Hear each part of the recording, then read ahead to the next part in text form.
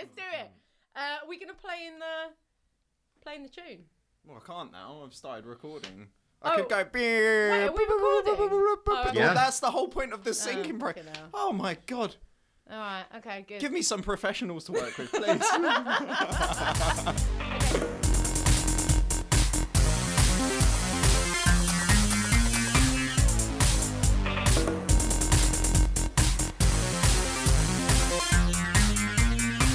Welcome to My Turn Podcast, a gaming podcast hosted by extra competitive siblings. Expect news, reviews, laughs, and arguments as we take on games across all genres and platforms. I did it! I did the whole intro. Sorry, that was just me getting excited. I did the whole intro without making a mess. My name's Jem, I'm the eldest sibling, and I'm joined today by my littlest sibling, Erin. Hello, everybody. How are we all? And my middle sibling from another mother, the awesome, the wonderful, the excellent Tim. So middling. Hello everyone. Hello, Jem and Erin. Hello. Nice to see you after such a long time. Yes, even still across the virtual space, but Yeah. it has been a while for us, I think, Erin. I've got so used to seeing you on Zoom meetings, so it just feels like you're real life now here on a TV I actually screen. don't exist below the chest anymore. I am So you're like disembodied. you're reverse cow and chicken's mum. Oh yeah, cow and chicken. Do you remember cow You and just chicken? levitate. Yeah, that's right. Okay. For anyone who doesn't understand that reference, 90s cartoon. On Cartoon Go and Network. educate yourself. Go and educate because yourself. It's a great cartoon. that was a golden age of cartoons, I yeah. must admit. Absolutely. So this is a gaming podcast. What have we got for you today? Some gaming reviews. Yeah. A bit of news about what we're excited about, because it is in fact the month of October, and we all know what that means. All the games, all the best games come out in October. That's just the way it is. Very exciting. Very exciting. So today we are going to be reviewing 3 games that all deal with a bit of problem solving, and that are all kind of I don't know if site specific is the right word, Tim. What do you think? Yeah, very infused with landscape and situation, and possibly a little sense of abandonment and escapism, or trying to escape the place you land up in. Indeed. So if you are a fan of puzzle games, definitely glue your ears to this one. It's going to be good.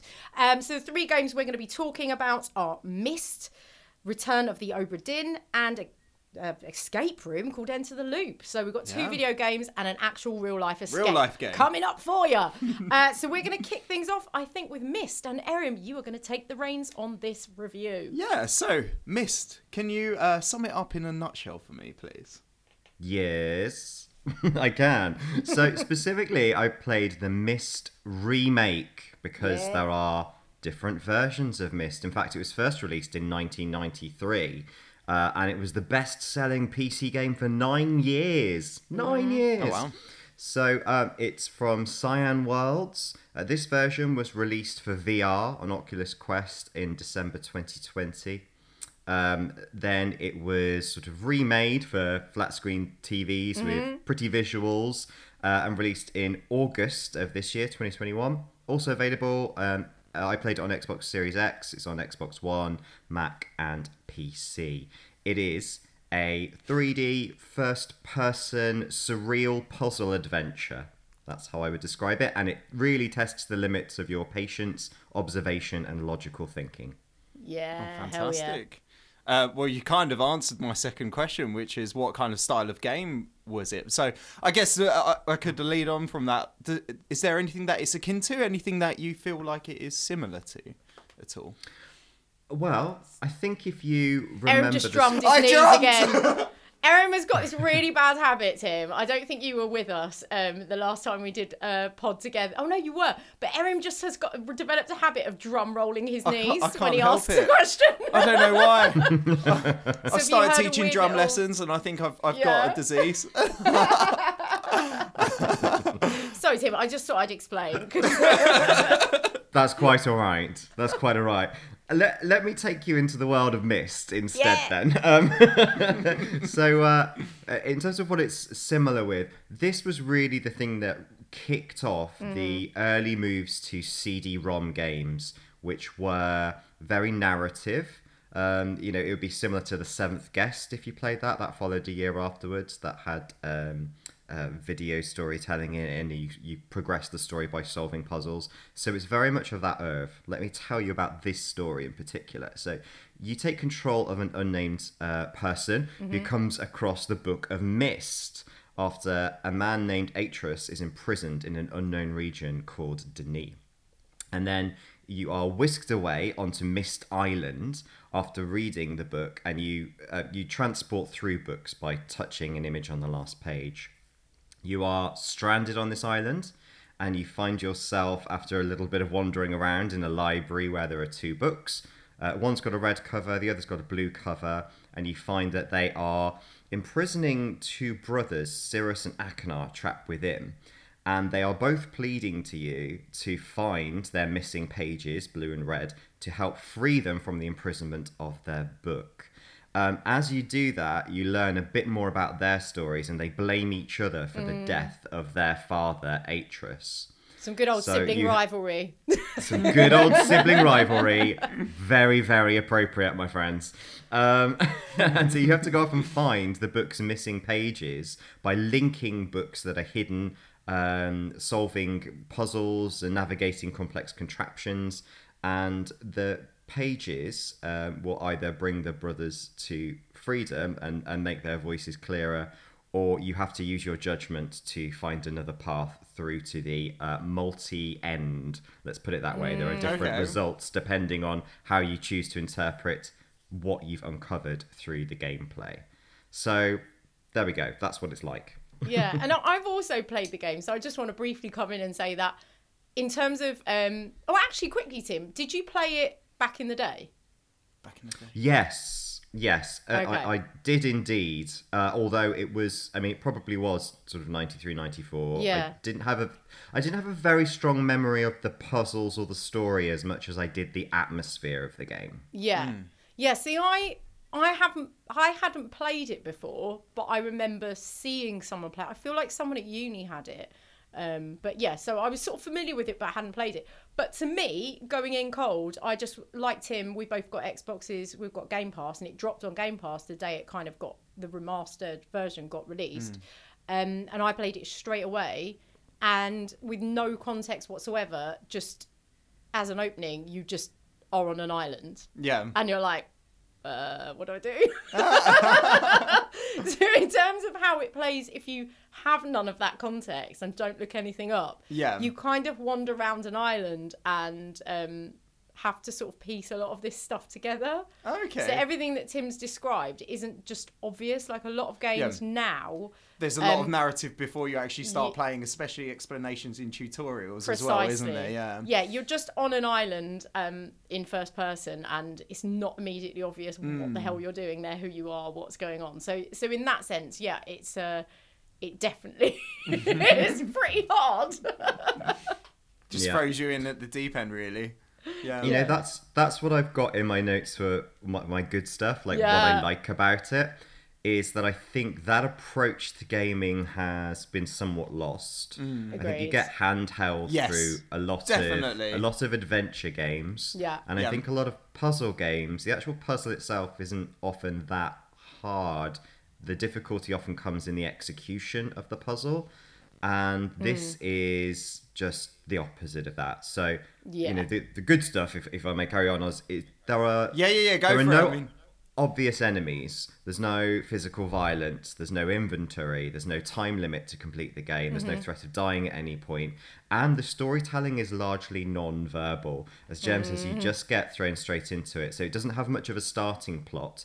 All the aspects of it are implied. You have to figure out where to go and what to do. And the game is really quite vague. It goes through this show, don't tell approach. Yeah. So you have to inspect everything. You have to wander around, look at everything in detail, make lots of notes, and you have to sort of piece it together yourself and do the work. So taking your time to solve the puzzles is the best way to solve them. A lot of the things you stumble across in the game will provide clues about how to solve the different puzzles. So I really liked that approach to the game. I've forgotten, in a way, that games could be that that sort of minimalistic, I suppose, in their approach of how they interact with you as a person. And as a result, that aspect of it makes it very immersive. Yeah, Nice. 100%. I'd agree with that. I had a paper pad, literally, Oh, did and a you? pen next to my Xbox controller for about a week. That's how immersed I was. I would go and make a coffee and be solving a puzzle in my head. Oh, like, okay. and coming Yeah, back yeah. and scribbling something.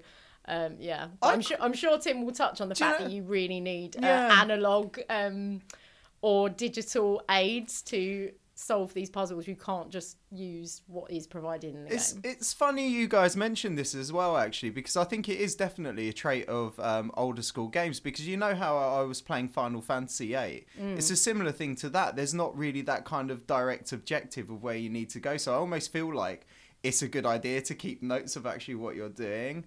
And yeah, you are right. It is really lost. I mean, especially modern games where it's literally like, here's a marker where you need to go kind of thing. Yeah. Yeah, it does lose that kind of real feeling of actually exploring the space around Yeah. you. So yeah, that sounds really, top- really good. Top tip for puzzle solving is I took photos.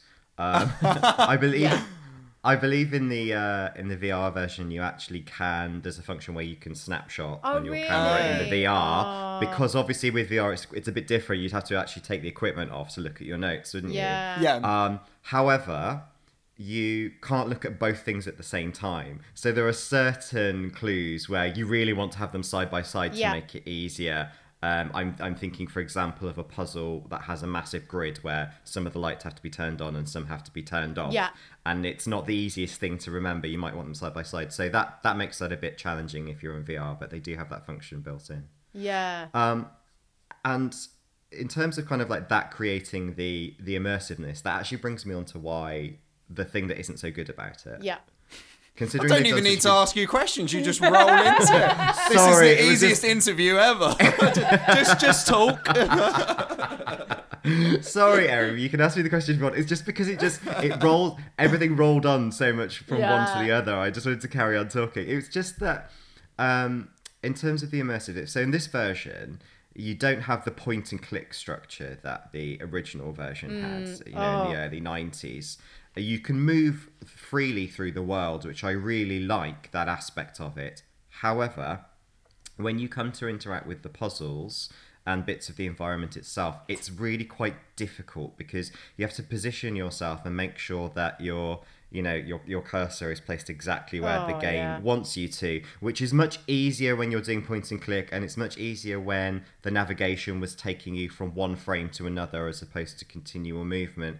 And with something like an Xbox controller, it's too sensitive to get into the small spaces, and that's the thing that takes you out of the immersiveness of the game, because all of a sudden your activity is about using the controller and getting annoyed that the cursor isn't lined up. When everything else is so immersive, that's the one thing that you're like, this version, the remake, doesn't do as well as the original, and that's just because of the equipment we're using, and it's my fault for using an Xbox, really. But that's just the thing that took me out of it a little too much. That said, on the plus side, at least there aren't any real intense time-based puzzles. Yes. If there were really intense time-based puzzles, I'd probably have broken the screen.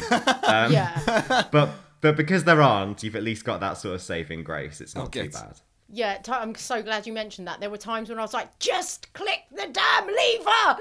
When you know what you're doing and you're in the flow of the puzzle, and the cursor just wouldn't land on the appropriate tiny, tiny spot on the lever that made it do something. It's just so annoying. Yeah. All right, so I just wanted to ask, next thing, anything of note about this game? Anything that makes it stand out? Anything unique? I think the unique thing is kind of summed up in what I liked about it. Is just that I could say fresh, classic fresh approach to being immersed in a game where you don't have too much. It's not having too much interface. Like, you don't see too much of the mechanics of gameplay in it. I get very used to playing modern games that have about 30 different things on the screen at a time that you're supposed to look at and monitor. It was quite nice not to have that for a while. Yeah, can I just chip in go for another sort of annoyance for me? Oh yeah, sure. Sorry, I beg your pardon. So when I played it, apart from the clicking, was just the amount of reading, and I think again this is partly a platform thing, because as Tim said, there's nothing like you have to read a lot of stuff to understand what's going on in the world, and also there's a lot of clues that are in books. Yeah. I just found it really hard to read on the screen. But I don't know if it would have been easier on a PC back in the day, like if it just would have looked better. I mean, it probably would have done, considering the screen size difference. Yeah, compared to now, everything's like 70 odd inches as opposed to a tiny little square. Yeah, and I guess you would have been closer to it as well. Yeah. But the fact that things were written in kind of scroll, weren't they? They weren't just like type font, which obviously of its time, the style was. It was like scripty. Calligraphy type handwriting, so I just found it such a chore to read all the books, but you really have to, and then it is sort of satisfying because I was reading it and making physical notes on actual paper from the books, and then when you realise that was worth it, it then was satisfying. So it's kind of a negative and a positive. It's really hard work, but then you sort of earn the reward of like, oh, I remember reading about the constellations. Yeah. Oh, right, I see what we're doing with this puzzle. Like, just stuff like that. Yeah. Just worth noting, because I Yeah. know some people obviously have trouble reading lots That's and me, lots basically. on a computer screen. I'd not be able to absorb that. I mean, that's why I quite like things where there's like an actual narrative being spoken over it rather than just reading words, because it won't get Yeah. absorbed for me. And did you encounter any bugs, Tim? Because I did. I thought I encountered a bug until I looked up, because I couldn't work one of the controls. And then I went and looked it up to see if it was a bug, and I discovered that the way you interact with that control is completely different to the way you interact with exactly the same control somewhere else. Yeah, I know exactly the puzzle you mean. Because I Yeah. had to do the same. I was like, is this broken? But I encountered a bug where a very important thing that you have to find just wasn't in the level. And there was a whole thread of people going, where is it? And it seemed to be a So what do you console do? thing. Reload the game, hope it appears. Oh, seriously? Yeah, it never appeared for me. Oh, So, so yeah. you couldn't actually finish the game? I was limited by what ending I could do. Oh, what a Yeah, shame. it was really weird. Apparently it's been fixed now, but because I played it as soon as it dropped. Yeah. That was really annoying. Oh dear, that's a bit of a shame, really. But I guess that's kind of the beauty of games these days, especially if they are being remastered. Like patches do come along and they fix come a lot along. of issues. If you're patient. Which in your case? No. I was recovering from surgery, so I was just like, I need something to do. Right. All I can do is sit on a sofa. Fair enough. So was there anything else you would like to highlight, Tim, or would you like to move on to recommendations? I would recommend it for anyone seeking a bit of nostalgia if they remember either that or similar games from the early 90s. I think escape room enthusiasts would enjoy this adventure because it has a very similar logical thinking approach to it. And I think specifically this version, I can see why it's made for VR. Because of the immersiveness of it, and I think not having to line up your cursor in VR would probably add to that. So that's who I recommend it to. Okay, brilliant. So, your rating? I'm going to go for a 7 out of 10. I really enjoyed it. Yep.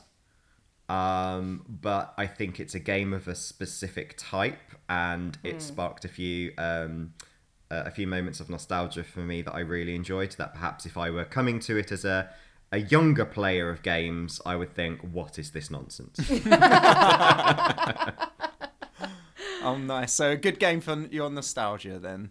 Yeah, brilliant. Yes. Jem, and yourself, did you have a rating of the game? Yeah, I would agree with Tim on recommendation. I'd also extend that to say if you are a lover of puzzle games, because as Tim explained, this really is a front runner of a lot of these types of games where you're just in a place and you need to solve puzzles there.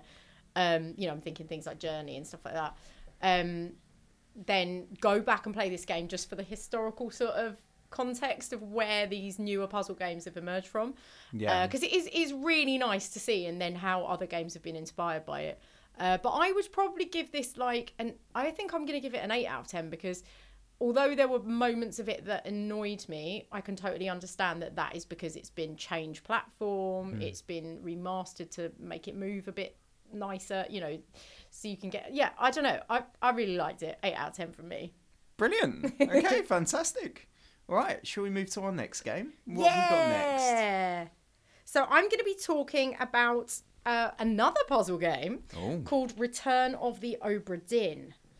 Return of the Aubergine. Yeah, exactly. Actually, that was a racial slur, Tim. Being Was that it? Being that we're What? Turkish Italian. I was thinking more of the Emoji. return of late night messages I get from certain apps. Oh, they're back. Oh, yeah. So Return of the Obra Dinn was released in October 2018, so 3 years ago, almost exactly. Ported to the Switch in 2019. I played it on the Nintendo Switch. And it's from the mind of the genius that is Lewis Pope, who previously created Papers, Please, which is an excellent game as well.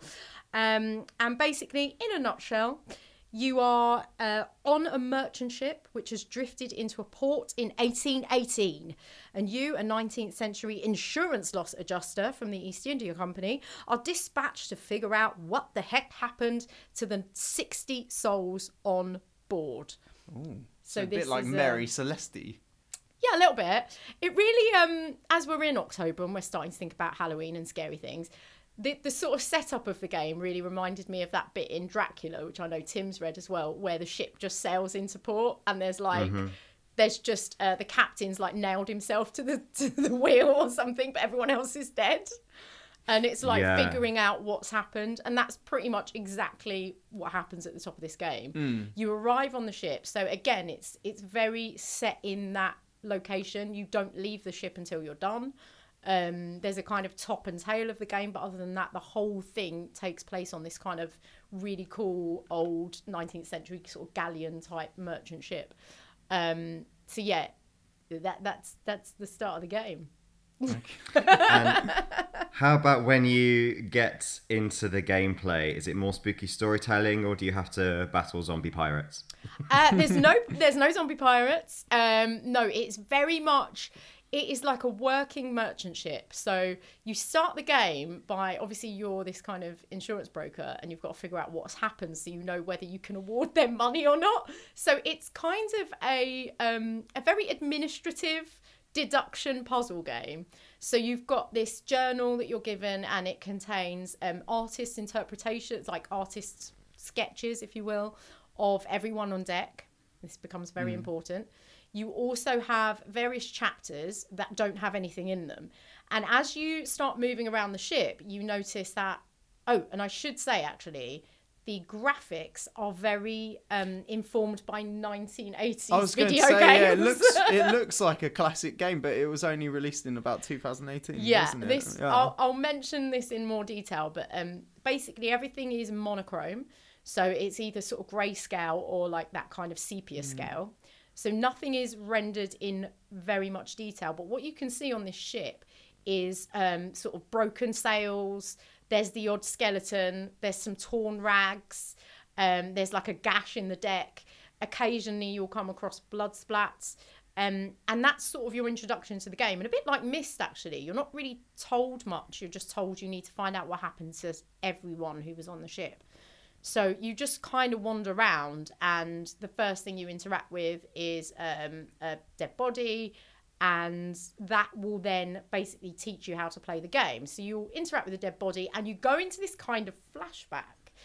And what happens is you kind of put into a frozen scene, like almost like a diorama type thing, which you can move around and navigate in, but you don't watch anything happen in action. You hear it. So I thought this was a really nice bit of game design. So the audio in the game is fantastic, from the creaking ship to the swoosh of the sea, but also the voice acting is really good. So you'll hear a clip of action that was the moment of that person's death. So you'll get like, I don't know, 15 seconds, say. And you have to deduce from that things like who is talking, who are they talking to, what kind of what they might be struggling through. So perhaps they're being strangled. You can hear that in some of them. They're going, you know, you can hear blood splats. You can hear gunshots. You can hear splashes and crashes. It's really, really cool. I've never played anything like it. And How do you know they're being murdered and it's not just dysentery? Well, Tim, it's a good thing you mentioned that. Because part of what you're deducing is what's happened to these people. They might not all be dead. So in your journal, you've got a bunch of options. So what you need is to decide what the fate of each individual person was, who or what killed them, if they are indeed dead, because some of them might not be. And then how they died, for example, if they are dead. So just as a crude example, the captain of the ship may have been shot by the bosun. And you can fiddle around with what you think is correct in your little journal with a kind of, there's not a drop down menu, but there's a menu of options. What I love about this is there's loads of trick answers. Okay. Yeah. So the crew members, you know exactly who's on the ship because you've got a crew list. Yeah. I learned a lot about jobs on a ship with this. I didn't know what a bosun was. I've mentioned that already. I've forgotten already now, but at the time, I played this a while back.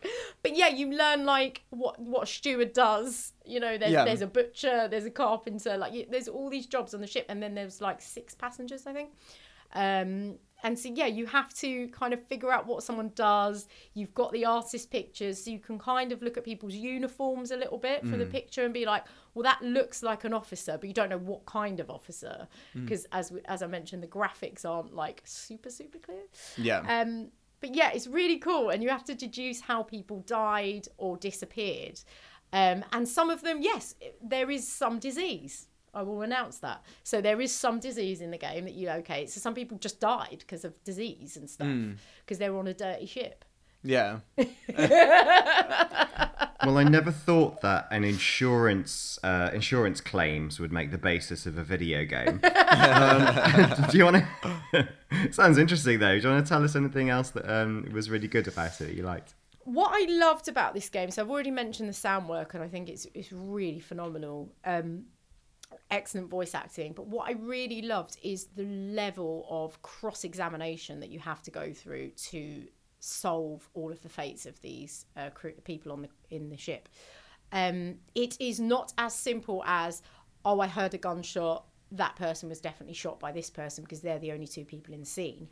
And what's really nice about the game design, so when you go into these frozen scenes and hear the sort of audio track of the death, occasionally that you can then walk around that scene. You can also identify who was in that scene, so you won't know who they are because you have to basically label everyone. You don't know who anyone is, but you can look at the artist picture and you can see who in the artist picture was present in that scene, and then you have to go, okay, that was a shipmate, that was that was the cook, so you have to identify. It sounds like a very elaborate game of Cluedo. Yeah, kind of. Yeah. It really. If you like Cluedo, but want something more challenging, it will get your juices going. Believe me. But it really goes into so much detail that you do the first puzzle pretty quickly.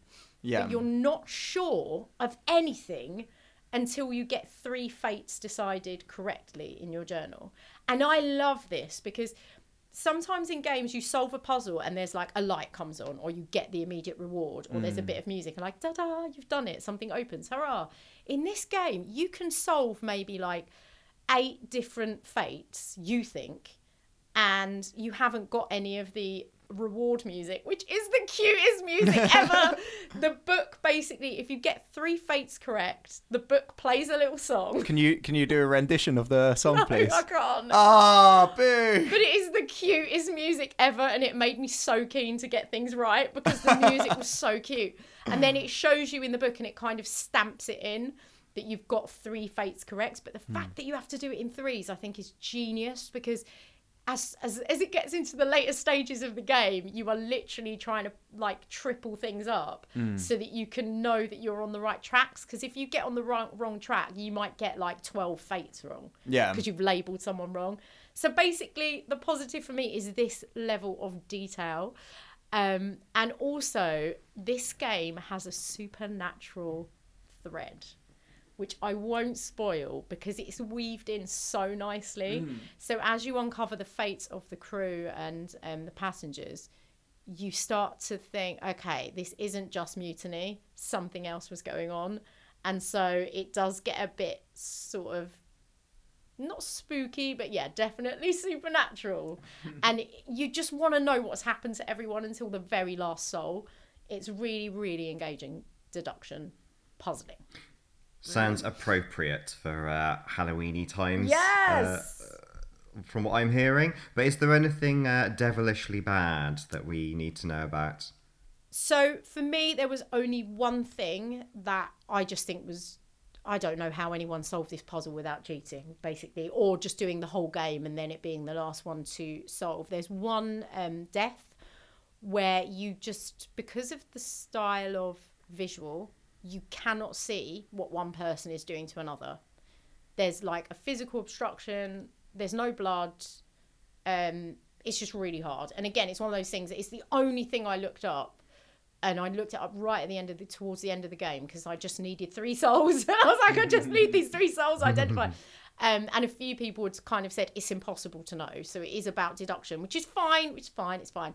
And that's just because it's so grainy. And on this occasion, like, you need to see if they've been strangled or stabbed, basically. There's no blood. You can't really see where the hands are. Like, it just annoyed me that every other puzzle was amazing, and then just that one scene was impossible. The other thing I'd say, not a problem for me, a problem for you, Tim. I think Tim would absolutely love this game, except Tim can't recognise faces. Yep. And this entire game is about recognising faces. So that's just a negative for if you're like Tim.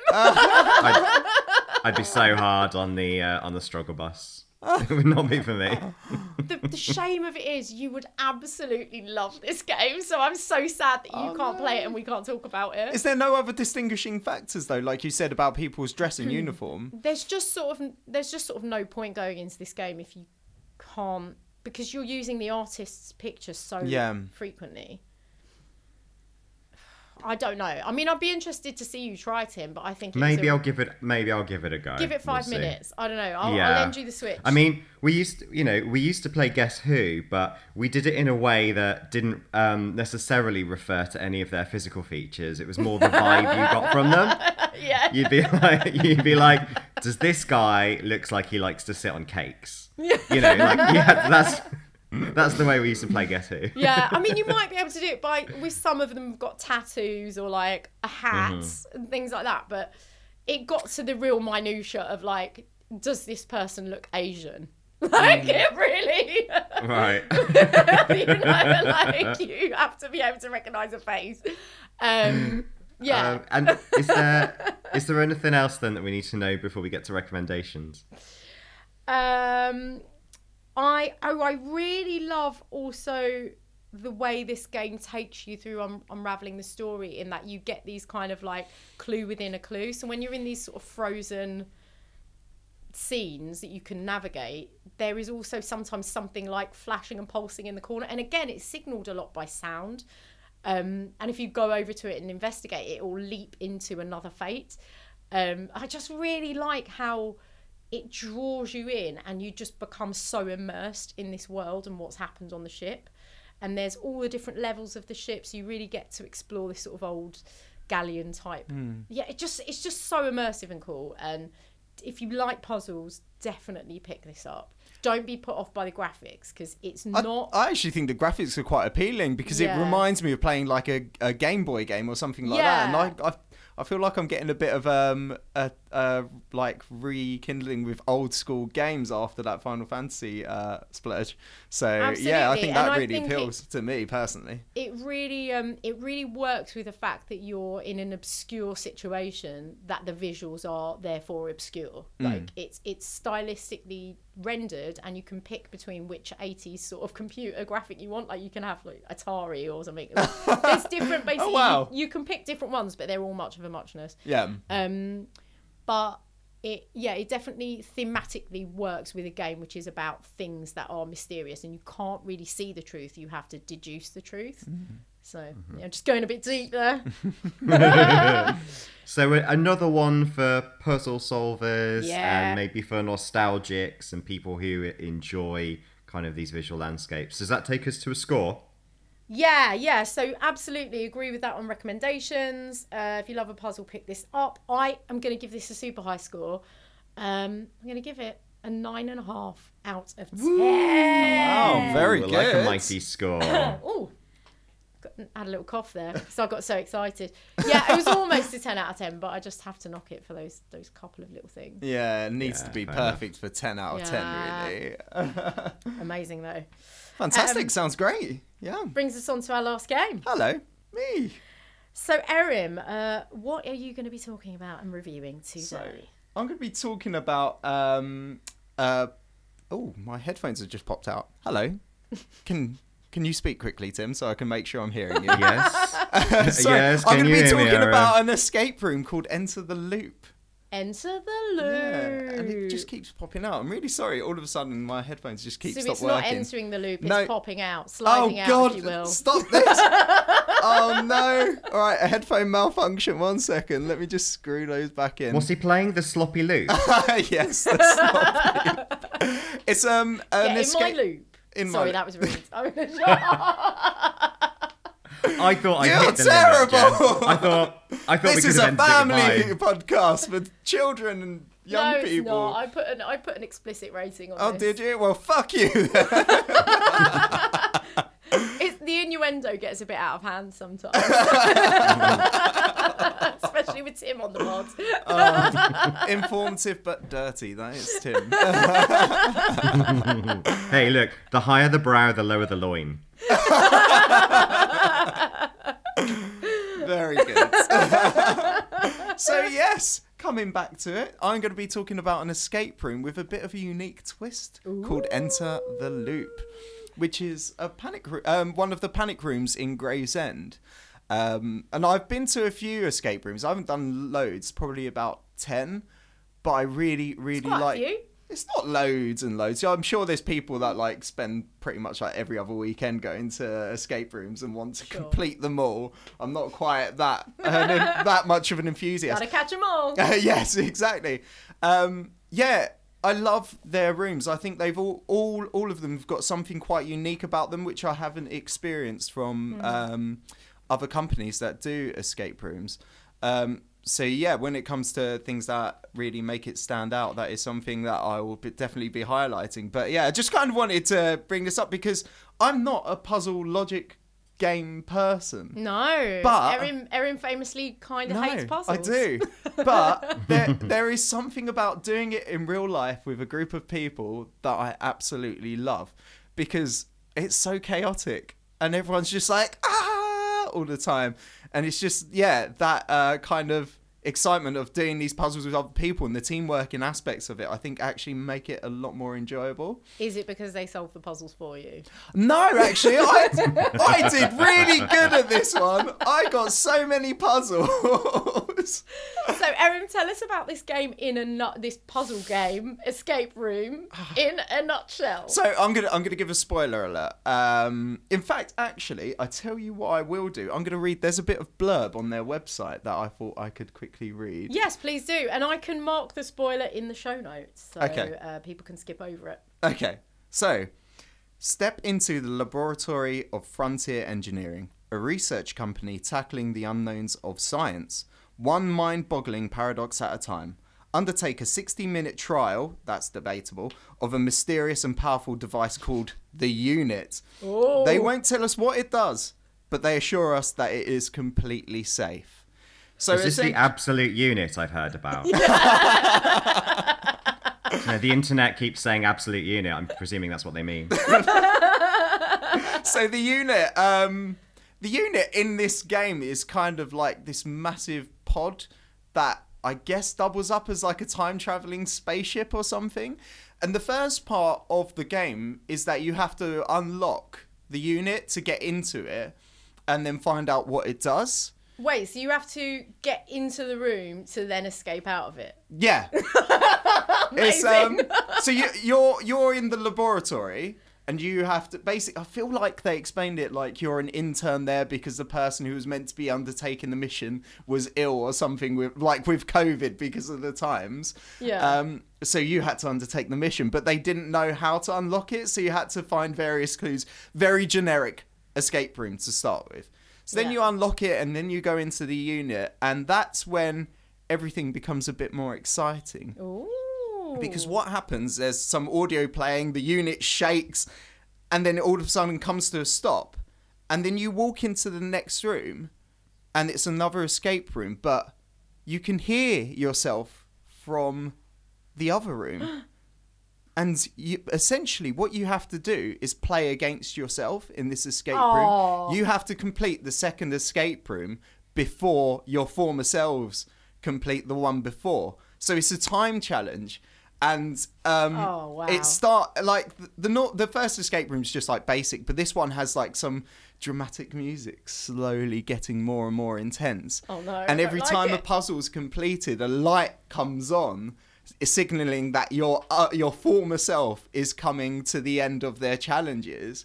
And that was just really what got it exciting, because it wasn't just a race against the clock, it was a race against yourselves, and you could hear yourselves in the other room getting excited about all the puzzles and what you were doing. And it was quite chaotic and quite disruptive to what you were doing. So you had to really kind of, put yourself, you were under pressure. You had to keep calm and just like try and do things in a timely manner and just work everything out. It was just really, really fantastic. And basically, it was, if they completed the puzzle before you, I think they would come out of the unit in the story, and you couldn't meet your past selves. I think there's like that whole time traveling thing, isn't it? You can't meet your past selves. Yeah. So like, we didn't know about this at all. We had no idea about this. And then when that all just unfolds, it was just like, oh my God. Yeah. Okay. Absolutely loved it. So without the spoilers, yes, so that I can let people skip over that bit, because that's a massive spoiler, because obviously you can just be really slow in the first room if you know. Tell us about the kind of puzzling experience. So, I mean, it's nothing new to actually the puzzles that you get in typical escape rooms, like working out certain codes by picking up a piece of paper, using a projector, making sure patterns line up, looking around the rooms for various things. Like, I think one of them was on a computer. I've forgotten this is quite funny, actually. Oh, yeah, you've forgotten your password. You need to find 3 things that are the security codes. What car you drive, name of your pet, and then, like, Favourite dish from a restaurant, I think, was the other one. Oh, that's a good security question. Yeah, you had a Chinese menu there, and it was always circled a certain number. Oh. I accidentally stole a prop, though. Oh, dear. So, you know how I said about one of the secret questions was, what car do you drive? We managed to find a set of car keys that were Fiat 500 ones, and I put those in my pocket just in case we needed those for later.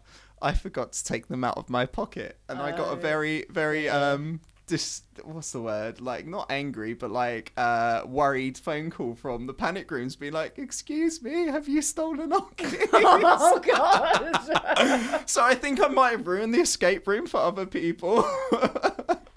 I hope they had spares. Yeah, I imagine car keys are not, because they were proper car keys. I saw them.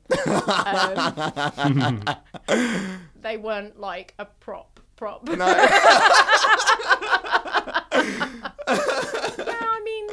I think it's like 15 quid to get your car keys redone, isn't it? So I went back the next day and gave it back, but I just hope I didn't ruin anyone else's experiences of it. So what were the highlights for you of this experience? It was the twist, really. Yeah, once you twist. came out the other side of the unit, which sounds a bit weird, but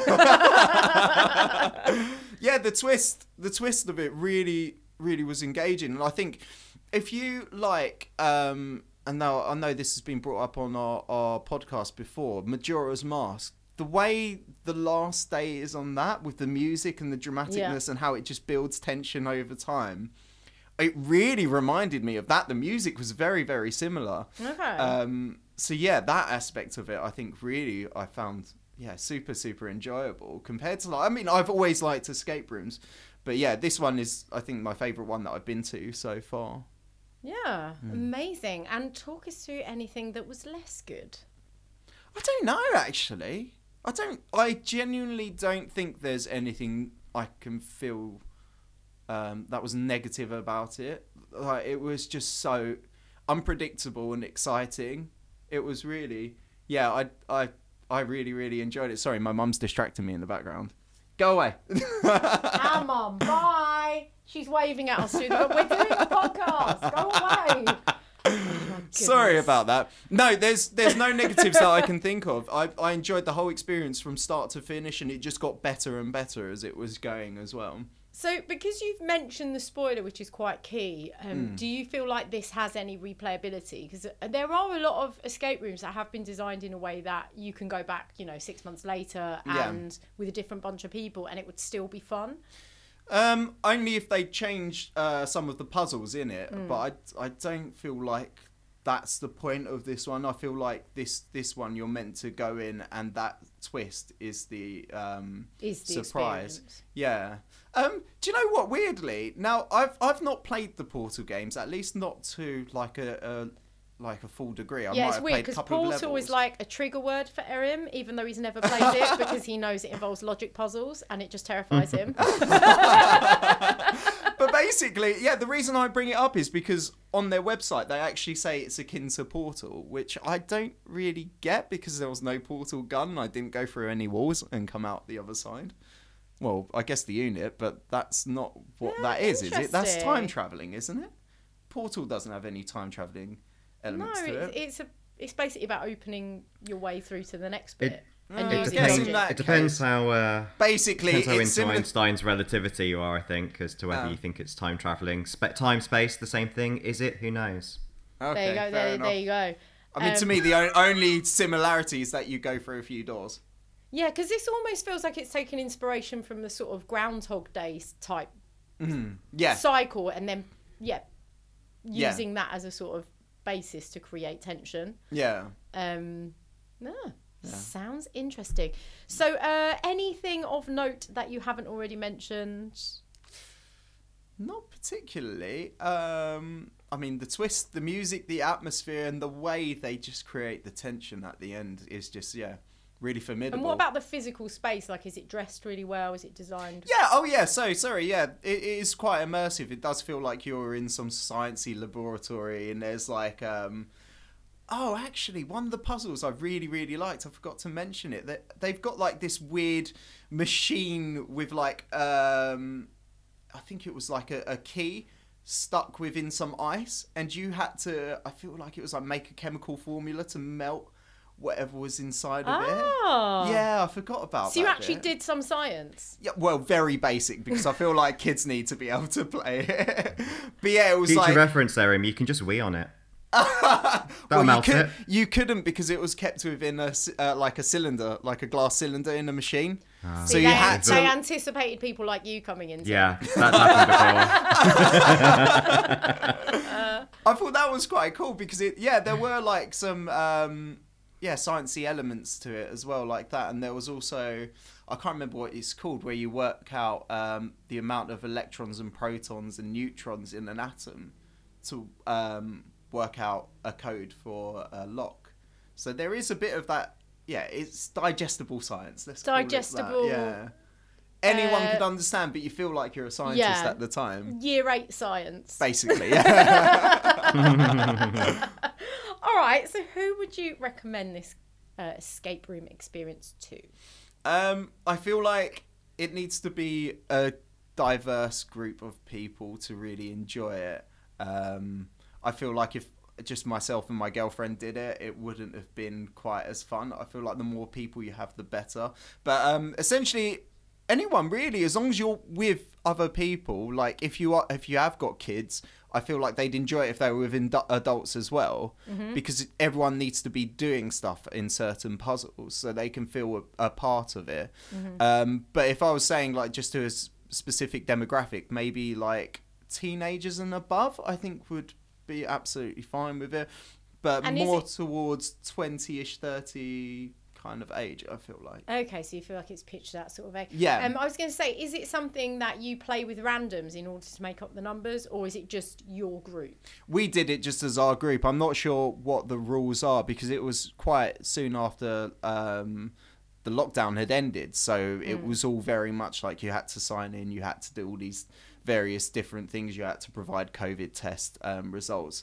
So I'm not sure what it's like in normal functionality, but yeah, during that time it was just our group of about 5 people. Okay, very nice. And you assume all the props have been sanitised? I'd hope so. Which is something positive I think we can all take away from this experience, is just clean stuff, yeah? Yes. Come on. Great. So I think that brings us nicely onto your rating of Enter the Loop Escape Room. Yeah, 10 out of 10. Whoa. I loved it. Like, of all the escape rooms, that one was the benchmark for everything, I think. Nothing else is compared to it, really. Just honestly, so well done, so well set up, such a big surprise. And like I said, the tension at the end is really fathomable. You just really feel as the music gets louder and louder and louder and the lights go on and you hear the other room just going, yeah! For many fathoms. Okay. So that brings us to the end of the review section of the podcast. But it is October, and talking of things that we love and make us excited, this is the month of the year now that all the big games come out. Is there anything that either of you are really excited about that is about to drop? Yes, I've got a couple of things. Go on, Tim. One is, first of all, I love playing a good horror game with other people around Halloween. Last year, I played a Dark Pictures anthology game, and there's another one being released this month. So I look forward to getting someone on my sofa and being very scared about silly things with that one. Me, can I come? And yes, please. Yay! And the other one is next month. They're releasing Forza Horizon 5. And I really enjoyed the last Forza Horizon. And I'm also and we get to drive around Mexico this time, which I think will be fun. I'm hoping for some secret pyramids. And also I want to know whether they're taking any inspiration from the fuel crisis. And one of the challenges is just to queue at a garage. I cannot believe, I literally was going to say that today, because there are so many driving games sort of that have just come out, or like Sims I'm talking about. So do you guys watch Limmy play on Twitch? He spent a long time playing a lorry driving sim. And I was like, surely they need to add the fuel crisis into that, like a truck driving sim. So here in the UK, September into October 2021, idiots have taken all the fuel out of the petrol stations so that the normal people and people that need to work, unfortunately. The thing is, it's a knock-on effect, isn't it? The idiots do it, so you have to do it. So you have to do it. There's more queues, less petrol, and it's just like, oh, so we're literally at a place where ambulances don't have enough fuel. It's crazy. But yeah, I'm also looking forward to that Forza. The last one was really cool because it was in the UK, wasn't it? And it was cool, like driving around Edinburgh. Yeah, I especially enjoyed Edinburgh as well. Brought back a lot of memories. Oh, yes. That was the bit where you were sick on the Royal Mile. And yeah. That was the woods that you camped in. Yeah, that's the gutter I fell asleep in. Yeah. How about you, Erin? I've been terrible. I haven't really seen any releases. I mean, I'd like to get my hands on the new Far Cry game. Yeah, definitely. Far Cry 6. Yeah, I mean, the guy who plays the lead character, I love him. Yeah. The lead Batman. I always forget his actual name. I forget his name, but Gus from Breaking Bad. It's Giancarlo Esposito. Yeah. That's it, yeah. I think he's wicked. He's like one of my favourite bad guys. So we've got that on pre-order, partly because you get animal friends again. Yay! There is a small Dachshund type dog called Chorizo, who is going to be one of your animal friends who looks like a total badass. And you get an alligator as a mate as well. Really? Yeah. Do you I get think to it's an ride the alligator, not a alligator? croc, but yeah. I don't think so. They're pretty low to the ground. Yeah, but like, how epic would that be? I mean, you could probably surf one. I don't know about riding. Surfing is a form of riding, isn't it? I mean, yeah, I guess you ride a wave. I don't know. We're getting into semantics about the word riding. The other game I'm super pumped about is finally we're getting a remastered version of Alan Wake. Oh! Yay! I don't know what that is, so please explain. So Tim had an Xbox when we lived together, an Xbox 360. This was one of my favourite games on that. It's basically you're a horror writer, is it? It's a horror writer, isn't it? It's very Stephen King-y. Yeah. Ooh. You're basically Stephen King, and the world gets really dark, and you have a really crap torch, and you go around, and with very limited light, you have to do stuff. Oh no! What, like your battery lasts for a couple of minutes or something, and you have to like, oh no! Things might come and get you. Oh no! The dark is bad. I'm so looking forward to it because I think it's a perfect sort of horror game, and also I bloody loved that game the first time round. So, yeah. Very, Oh, very also exciting. for Nintendo fans, finally Metroid, the new Metroid, is going to drop. Oh! Ooh. Is it going to be in the similar style to, how Metroid Prime was, like the first-person kind of shooter? It's Or is it going back- platformy. By the looks of it, I've seen some clips. It looks pretty platformy. It's probably going to be really hard because all the Metroid games are very, very tricky. And I think you get followed by something. Oh I think no! they've introduced a sort of extra Alien Isolation meets gameplay element. Metroid. But I don't know much about it except I've watched a few clips and it looks pretty sexy. It's sort of slightly up to date graphics, but I think it's gone back to its sort of platformy roots. Oh, good. I much prefer that. Yeah. I love the classic Metroid. Go games. Samus! Yes. Yeah, so very excited about those games. Fantastic. And also lots of horror films. And I think, just throwing it out there, chaps, are you up for doing a horror game special later Yes! in the month? Yeah, Yes, absolutely. yes, Especially yes. once played them. All right. Get playing those horror games, collating your recommends for our listeners, and we'll bring that to you later in October. I think that brings us to the end. Any final does. words? No, it's good to Would see you- you all. Especially you, virtual Tim. Would you like some drink recommendations? Oh yes, I forgot Tim's tipple recommendations. He's going to do a drinks pairing for every single game / experience that we've mentioned today. So let's start with Mist. Okay, this is new. Okay. Oh we'll yeah, we start with- introduced this when you weren't here, Aaron. Sorry. we started this last week. That's why I was like, is she going to ask? All right, forgot. starting with Mist, I had to go with Ocean Mist. It's a Yeah. cocktail. So you pour blue curacao into a glass, and then you put tequila, apricot brandy, lemon juice, salt, and aquafaba into a shaker. You shake that up with some ice, pour it over, and you get this cocktail that washes from blue to green to a sea foam top. Wow. Oh, I love that foamy My top. God, that sounds Who doesn't amazing. like a foamy top? No, I do. Okay, and Tim's tasty tipple recommendation for Return of the Obra Dinn. So you have to tell me, what territory were you in? What territory was your boat in? Oh, you come to Do you back know? to the UK 'cause it's, yeah. You come back to the UK. Oh, it's in the UK. Yeah, so Okay. everyone's So got for- everyone's got a British accent apart from the people that were from Asia who are also on the ship. So yeah. Ah, perfect. They've been to Asia. That's why I Yep. wanted to know whether it was going east or west. So it's got to be an IPA then. Because the India Pale Ale was popularised beginning of the 19th century. In England, it was known as October beer, first of all, and we are in October.